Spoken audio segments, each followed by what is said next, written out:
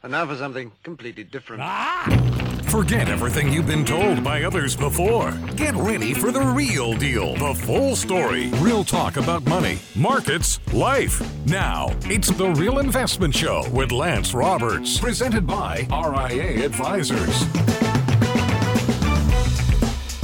And good morning. Welcome to the Tuesday edition of The Real Investment Show. I'm your host, Lance Roberts. Of course, as we get today underway, it's the day before the big inflation day. Of course, that's going to be tomorrow. Everybody's going to be looking at that CPI report, trying to figure out, well, what's the Fed going to do? Are they going to hike rates, not hike rates? You know, this is the big question for stocks. Stocks a little bit in limbo over the last, couple of days, really.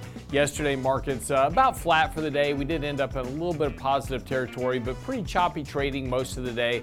This morning, futures up a little bit, not a lot. Again, everybody's just kind of waiting to see what the Fed's going to say. Likely, we're going to see about somewhere on a low 3 handle. In other words, like 3.1, 3.2, 3.3% annual inflation.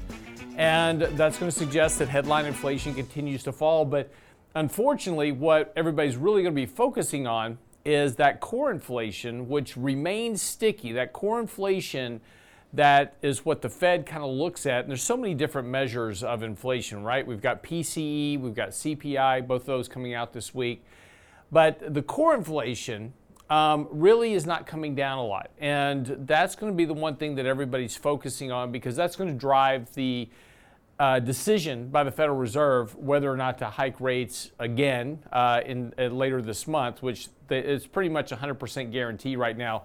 They will hike rates at the end of this month. But what about after that, right? The Fed's talking about maybe 2 more rate hikes here. But again, if inflation starts to show signs of picking back up, as an example, that could mean more rate hikes. So good. And again, the market's certainly not prepared for that really to any great degree, because, as we've been talking about here recently, the market continues to, move higher here and has been moving higher now for the last several months. We went through a little bit chop earlier this year just on the whole back of the regional bank crisis that was quickly resolved. And we've been in a fairly defined uptrend here, fairly narrow, but again, kind of grinding higher day after day. And that's okay, right? That's that sentiment. We've had a lot of bullish sentiment return back to the markets here, and that's getting, people a lot more excited as prices rise. And again, we're also going to start off on Thursday and Friday of this week with major corporate earnings. We're going to start seeing the big banks this end of this week, next week, and then we'll get into regionals, and then we'll get into technology stocks a couple of weeks after that. So, all those, everybody's very excited that earnings are recovering. Estimates are starting to move up again. Analysts are getting a lot more excited on stocks. This is a very interesting situation that we are currently in, because again, there's so many indicators out there, and really so many people fearful that we're just on the cusp of a recession. But the market certainly doesn't suggest that, at this point. And that's the confusing part of all this. How is the market doing this when, there's so much concern about recession, slowing economy, higher rates, those type of things? It certainly doesn't seem to make sense, but it really does. If we go back and again, we kind of, go back in time, and we'll talk a little bit more this morning about contrarian investing as well.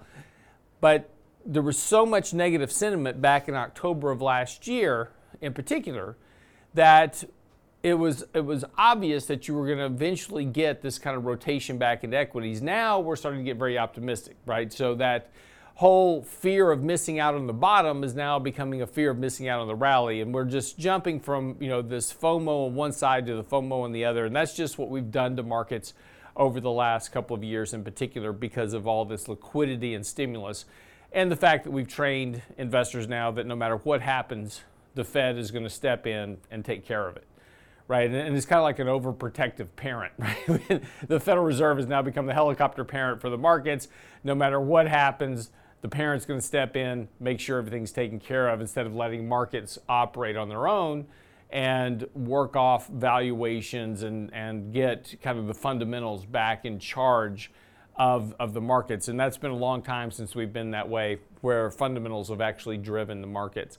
Okay, but here's a couple of things that we want to talk about today. In particular, the NFIB report will be out this morning talking about small businesses. We'll get those details today, and we'll get into those a little bit tomorrow because they'll tell us a lot about what small businesses are doing. But also we'll talk a little bit about stock risk today as well. But importantly, here's what you need to know before the bell. Markets yesterday, as I said, are just sitting right on top of this 20-day moving average, and we continue just to kind of hold that support. So that's good news here. Again, markets aren't doing anything wrong whatsoever. We just kind of continue to drift up this 20-day moving average. So again, there's no reason to be overly bearish right now.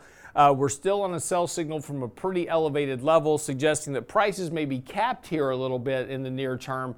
But again, we're defining this kind of rally here. One thing that we've talked about before are these bullish stampedes where you get just kind of a consistent price rise over a period of time. And we've had a bullish stampede now for quite some time. And these stampedes typically last 15 trading sessions on average. We're well past that. So we're due for a 3 to 5% correction. I know we've said this before, but again, these things, when you have a lot of bullish momentum in the market, a lot of this FOMO chase, that can take a lot longer to, for these corrections to happen. But it doesn't mean they won't happen. So again, a 3 to 5% correction somewhere along the way will certainly give us a better opportunity to put some capital at work in the markets. Because again, the trend is clearly higher. As we were saying before, go back to last October. Markets were extremely negative. Bearish sentiment was extremely high. Now it's just the opposite. Bearish sentiment's dropping very sharply. Bullish sentiment's getting very elevated. And now you've got analyst after analyst coming out now posting up new price targets for the year, 4,700, 4,800, all-time highs for the market. This is part of this process. And again, the differential between a bear market and a correction is how fast that you get back to all-time highs. And so, yes, we had a negative return last year, but if we get back to new highs this year, which is what a lot of analysts are expecting, that's a correction. Bear markets typically take several years to get back to new highs. So the difference between a bear market and a correction is not only the depth of the decline, but it's also how quickly you resolve that decline back into new highs. And we're on pace right now. If this market continues in this kind of current trajectory that we have now, we're going to be at new all-time highs by the end of this year, early next year. Clearly an indicator that last year was just a correction within an ongoing uptrend of the market. So again, that bullish dynamic of the market has not changed, but we're now flipping rapidly back and forth between very bearish concerns and very bullish outlooks, and we're now back on the very bullish outlook side of the markets. Again, as I said though, a little bit overbought right now, still well deviated from long-term moving averages. That still needs to correct here at some point. But again, these kind of bullish stampedes, as I said, can last a bit longer than you would expect. So again, be careful getting overly cautious right now. We're clearly in a bullish trend, want to participate with that. But again, this still tends to be, and still is in all regards, a fairly narrow rally. If we take a look at really what's driving the market, 60 to 65% of the return this year has been driven by those top 7 stocks. The rest of the market still trying to make up some of those. And we are starting to see this rally broaden out a little bit, but not there quite yet. So again, just kind of keep a watch here. Earnings season may give us that bit of a correction that we're looking for. We'll see. But again, use opportunities of price declines to add exposure to portfolios rather than being overly defensive and bearish at this point because, again, the market's simply not in that mode.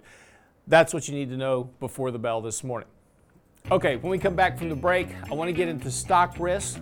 We've also got to talk about consumer credit card debt and a lot of other things. That's all coming up on the show this morning right here at realinvestmentadvice.com. Get daily investment news you can use, delivered at the speed of the internet at realinvestmentadvice.com. Declare your financial independence and prepare for the second half of 2023 with the RIA Mid-Year Economic Review, Saturday, July 22nd, with Richard Rosso, Danny Ratliff, and special guest Chief Investment Strategist Lance Roberts. Get our report card for the market so far and what you need to know to invest profitably for the rest of the year. Register now for the RIA Mid-Year Economic Review, Saturday, July 22nd, with Ratliff, Rosso, and Roberts. RealInvestmentAdvice.com. The Real Investment Show.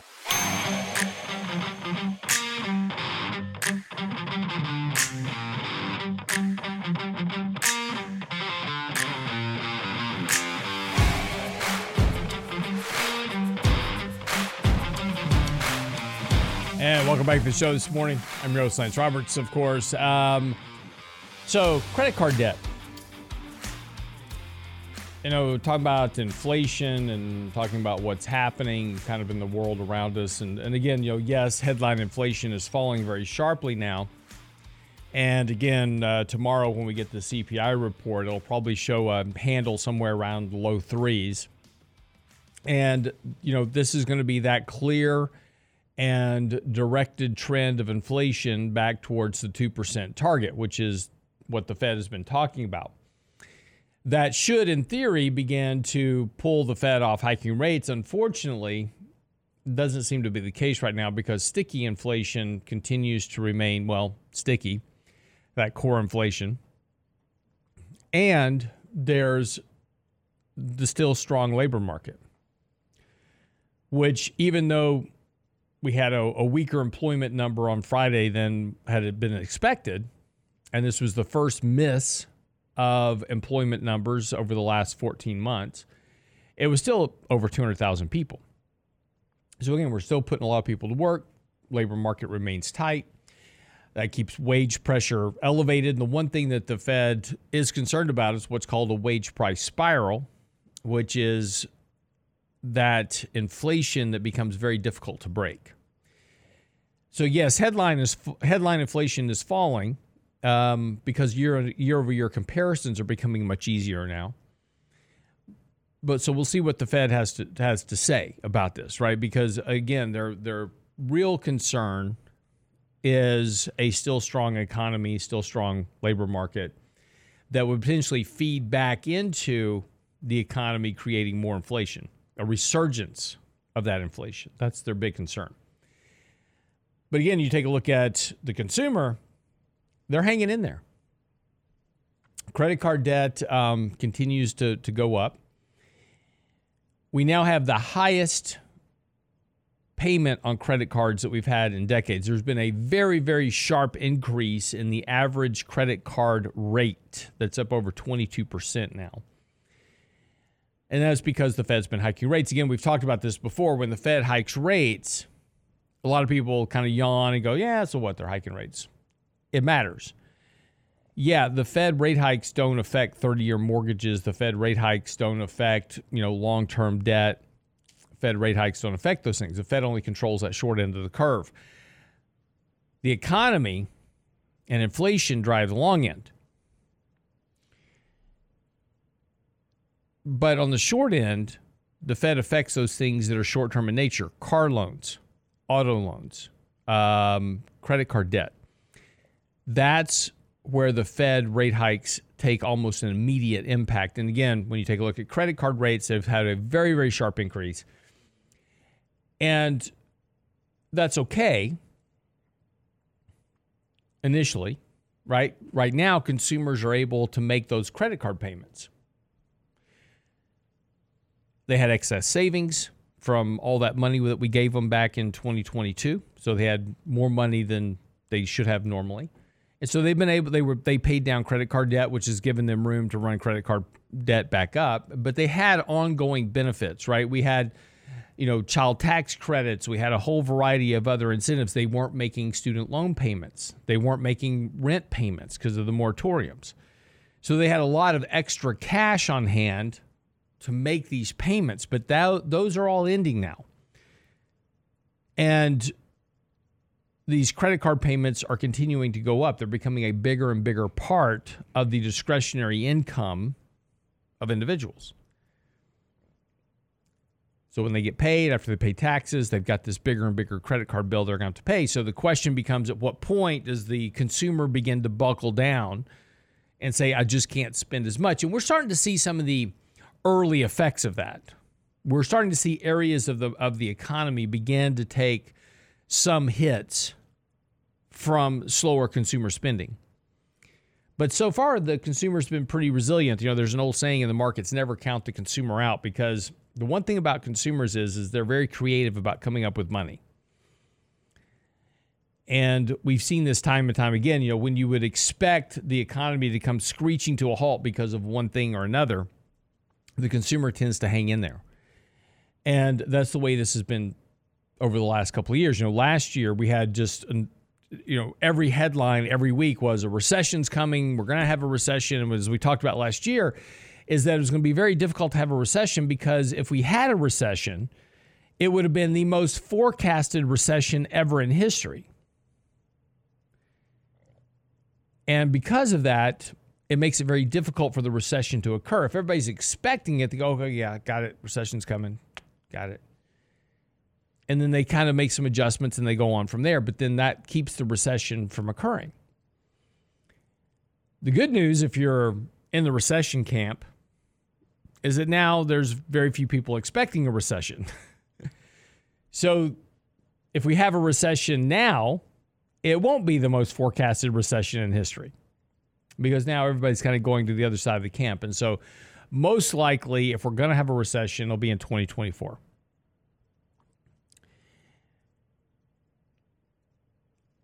That will be a function, ultimately, of these increased rate hikes, of these impacts that we have going on in the economy. And we'll start to see unemployment begin to rise. We'll start to see businesses take on more defensive postures, but that will be a function of slower consumer spending. And that's the one thing that we're watching for very carefully here, is a contraction in that spending. Once the spending begins to decline, orders begin to slow, then companies take on a more defensive posture. They stop hiring, they start laying off workers, then they begin to terminate positions. But that takes us a little time to get there. As we've talked about before, companies are always slow to hire, slow to fire. They're typically slow. They want to see the economy coming back into growth mode before they begin really staffing up. Because, look, employees are expensive. Training them, getting them all set up in the office, etc. It's costly. So I don't want to spend all that money if I'm just getting a short-term blip in activity for, one reason or another. I want to make sure that that is a sustainable growth trend in demand, and then I'll start hiring workers. Same thing goes when demand begins to slow down. Maybe this is just, a seasonal thing. Maybe it's just the summer, right? Consumers slowing down the summer a little bit. It's hot outside. People aren't traveling as much, whatever. Come up with your excuse. If the slower demand continues to slow into the fall, maybe this is something else. Gets into the winter, when we have our big holiday shopping seasons and demand is still falling, okay, there's something else going on here. Starting to see, a much slower environment, so I'm going to start, reducing my staff. But they're very slow in doing that because, again, for companies to hire and train somebody, it's a very expensive proposition. So I don't want to spend all this money and time and effort training somebody to do a job, and they're good at it, and then I fire them because I may not get them back. And then if I fire them because I'm trying to protect profit margins, then when this slump is over, and it will be eventually, I know that as a business owner, that'll eventually be the case. I've got to go try to hire somebody to fill that position again. I've got to go back through the whole process. So because of that, companies tend to hoard labor as much as possible. They'll get rid of workers that are very easy and low cost to replace, right? So as an example, I have a live receptionist, answers the phone, takes care of customers. I can replace that with one of those automated dialing systems. And so that's kind of the first, and that's kind of my first target. And that's why there's so many companies now that you call and you don't get a live person. You get this press 1 for English, press 2 for Spanish. And once you get through that, you got through 50 other menus to try to figure out who to actually talk to about whatever problem you're having. But the reason that has become so prevalent is because that's a very cheap way to reduce labor cost in the business. It'll do the job. It's not great. It's not that, I'd much rather talk to a person, have somebody talk to me, let me explain my problem, my situation, whatever it is, and they, oh yeah, no problem, let me get you to the right person. That's awesome. But that's expensive. I got to pay somebody to do that. And it's not just the salary I have to pay them, right? Now I've got to also give them benefits and healthcare costs and all that. And answering machine doesn't need any of that. And they don't take time off, right? They're there 24/7. And that's why companies are opting for more and more of these options where technology replaces labor to some degree. Or a person, if they're trained well, is doing the job of 2 or 3 people previously because of technology, innovation, those type of things. And that's why companies are now outsourcing so much labor to other things that reduce internal labor. Oh, if I can outsource this to a website that will take my orders and do my drop shipping for me, whatever, I don't have to do that here. That's less people I have to employ. Improves my profit margins. So again, we'll see what happens, but as the economy slows, right, we'll see if this unemployment rate begins to tick up because of this labor hoarding effect that we have going on with businesses right now. And again, if we do have this next recession, the people that we terminate in the next go round likely won't come back after. They'll be replaced by technology, artificial intelligence, etc. It'll be interesting to watch. Anyway, come back. Let's talk about stock risk. Does it actually decline over time? It's one of the great myths of the market. Don't go away.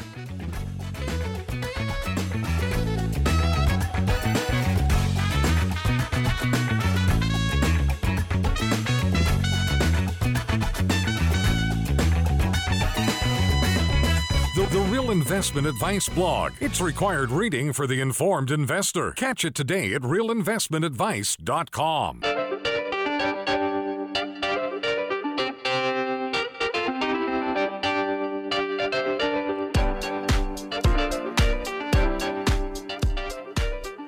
So, I wanted to spend a few minutes talking about stock risk.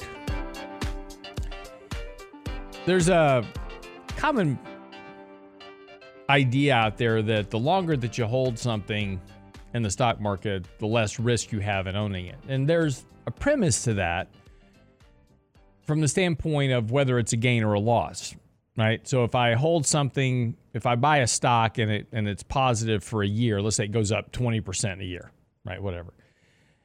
Well, for me to lose money on it, I've got to lose that 20% plus more, right? And it's certainly possible. But let's say it goes up 20% again the next year. So now I'm up 40% in it. So now I've got to lose 40%. So, the point is that when you talk about stock risk, it's the way people are talking about this is how much do you have to lose before you actually lose money on the position. And so, yeah, the more gain you've got in it, the more buffer you've got between, being positive and losing money. But the reduction of capital is still risk, no matter how it comes along. There was a point, and we've talked about this before.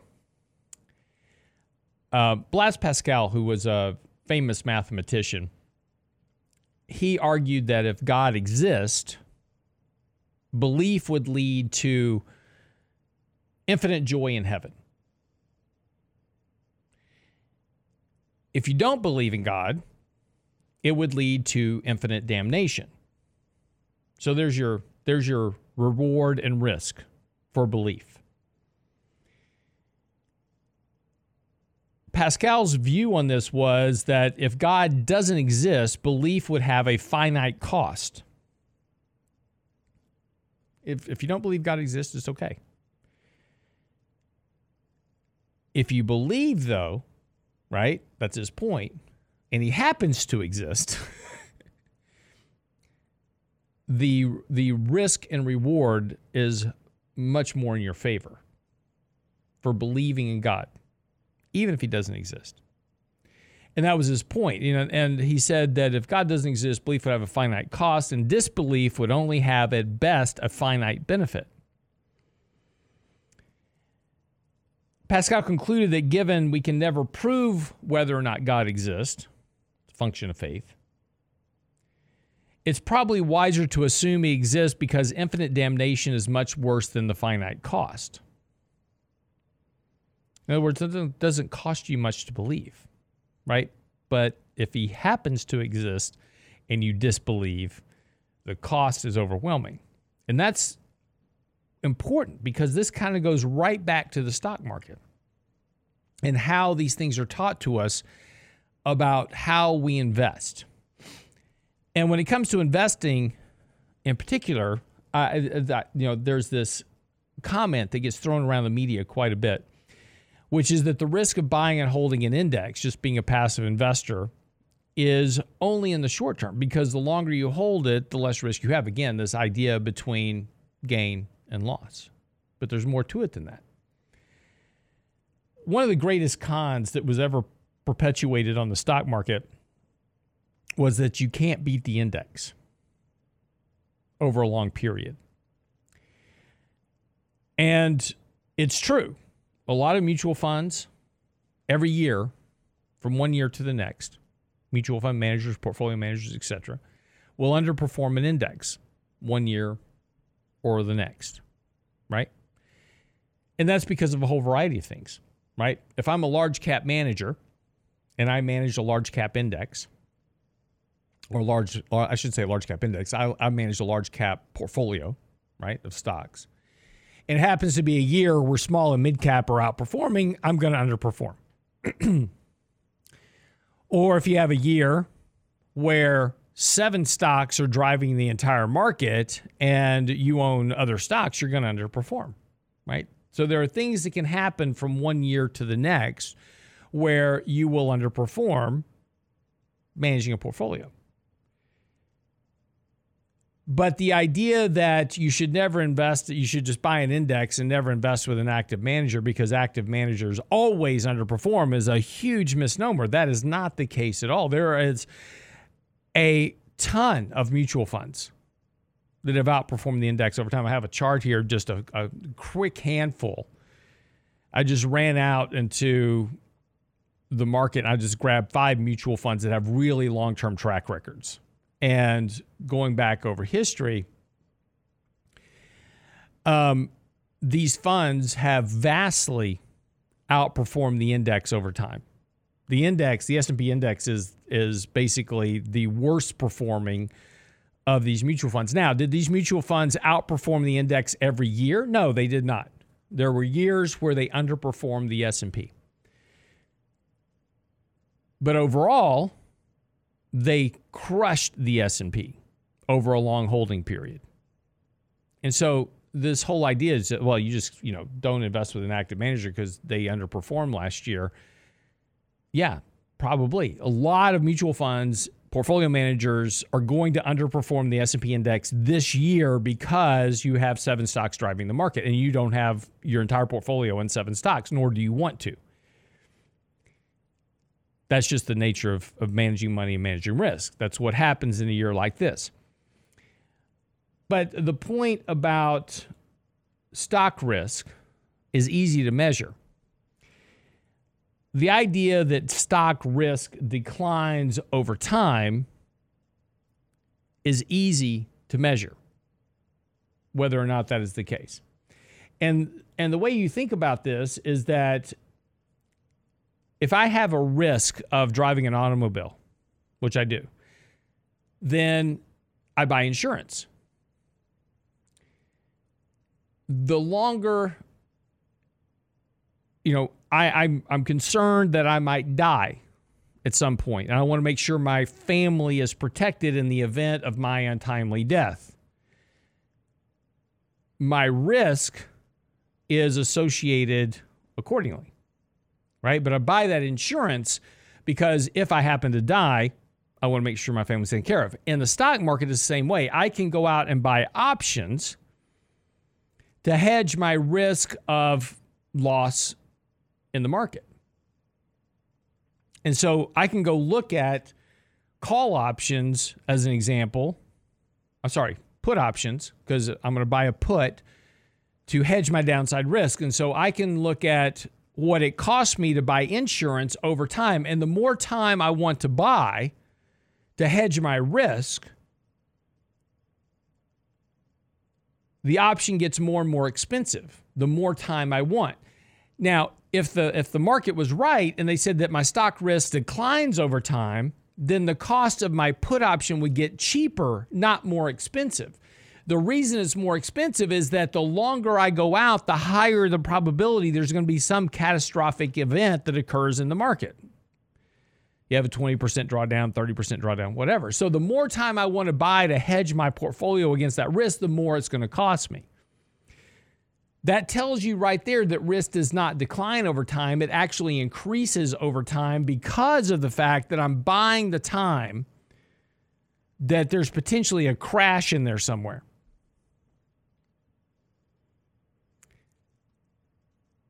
And this is something that, and again, when we go back and, what could that be? Well, the Fed's been hiking interest rates now at one of the most aggressive paces since the 1970s. And every time the Fed has hiked rates this aggressively, we've had a recession, bear market, et cetera. So the risk of a correction is certainly still there. Even though we had a correction last year, right? Markets are recovering this year. We're getting very exuberant. But if we have a recession, earnings are going to decline. These rather lofty expectations we have for earnings right now are going to decline. And that means you're going to have another down leg in the market if that occurs. I'm not saying it is going to occur. I'm just saying if. Okay? So hedging my risk is going to get more expensive the more time I want to buy for that. If I think the recession's in 2024 or 2025 or 2026, my cost of insurance is going to go up. The more time I want to buy, the more it's going to cost me. I'm not saying it's not worth the cost. But what options tell you is that risk doesn't decline over time, it actually increases. The longer your holding period, the more risk you take of getting caught up into a correction or a bear market or something worse. And so this is kind of the point that we want to think about when we're talking about the long game, right? The first thing is to this whole narrative of just buy an index because you can't beat the market. That's true. If you buy an index, you will perform with the market. There's a very big difference between any portfolio manager and an index. The index contains no cash. It has no life expectancy requirements, but you do. Yes, I can hold an index for 100 years, but you're not going to be around 100 years. For you've got from now until you die. And so you better not be in a period of the market like 2000 to 2017 where you spend 17 years going nowhere.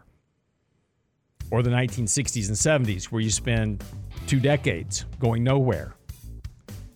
After inflation, you lose money. Your time horizon means everything. Indexes don't have to compensate for distributions. They have the substitution ability. You don't. There's a massive difference between an index and your portfolio. So you have to manage your portfolio based on what you need it to do and stop worrying about the index as much. But you can't beat the index. You need time to do it, and you're not going to do it every year. But if you have a good strategy and a discipline, it will work over time. I had articles on the website this morning with the rules about how to beat that index as well. It's on there on the website, realinvestmentadvice.com. Be right back.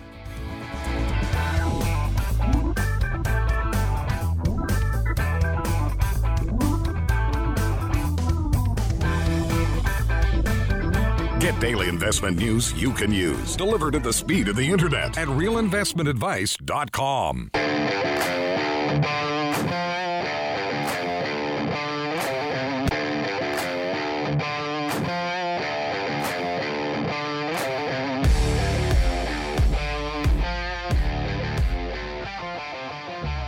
welcome back to the show this morning. Futures pointing up a little bit this morning. Again, yesterday bouncing right off the 20-day moving average once again. Continuing to kind of hold that support line right now. Clearly nothing bearish or concerning about the markets right now. Markets just kind of continuing a positive trend. One thing that is coming up on the 24th of the month is a rebalancing of the NASDAQ. And those top 7 stocks in the NASDAQ are going to get cut by about 7% in total. So we saw a little bit of that selling pressure yesterday, but that's more kind of active managers getting ahead of it.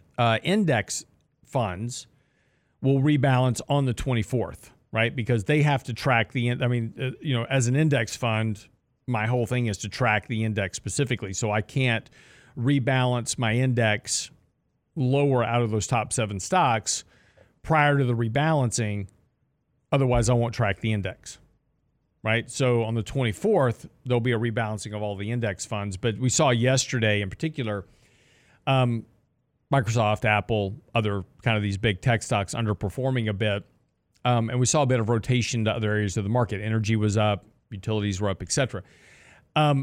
So some money managers getting kind of ahead of that rotation, of that rebalancing.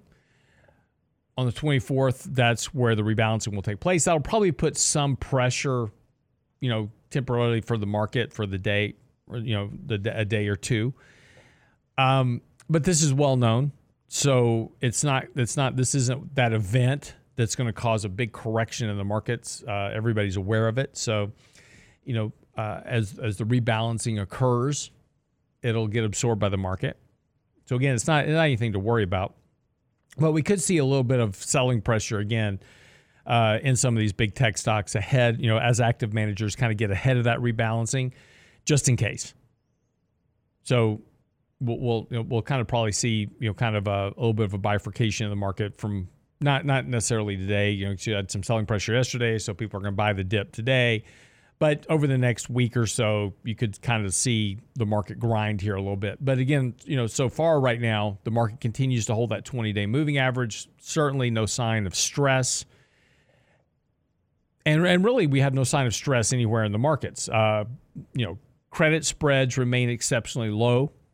There's no real sign of stress in the credit market to any great degree. Housing market continues to hold in there well. We're starting to see prices come down a little bit.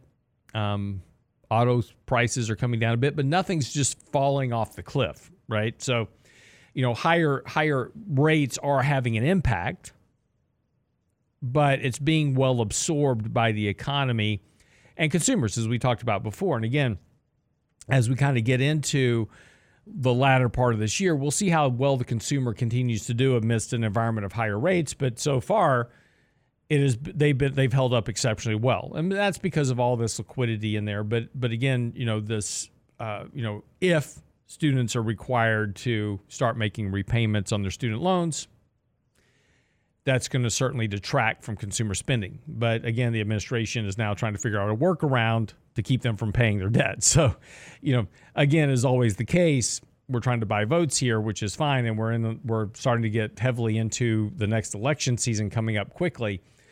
So, all these things are going to continue to kind of distort markets to some degree. So again, just, whatever you think is on the horizon, if you know about it, the markets are going to absorb it.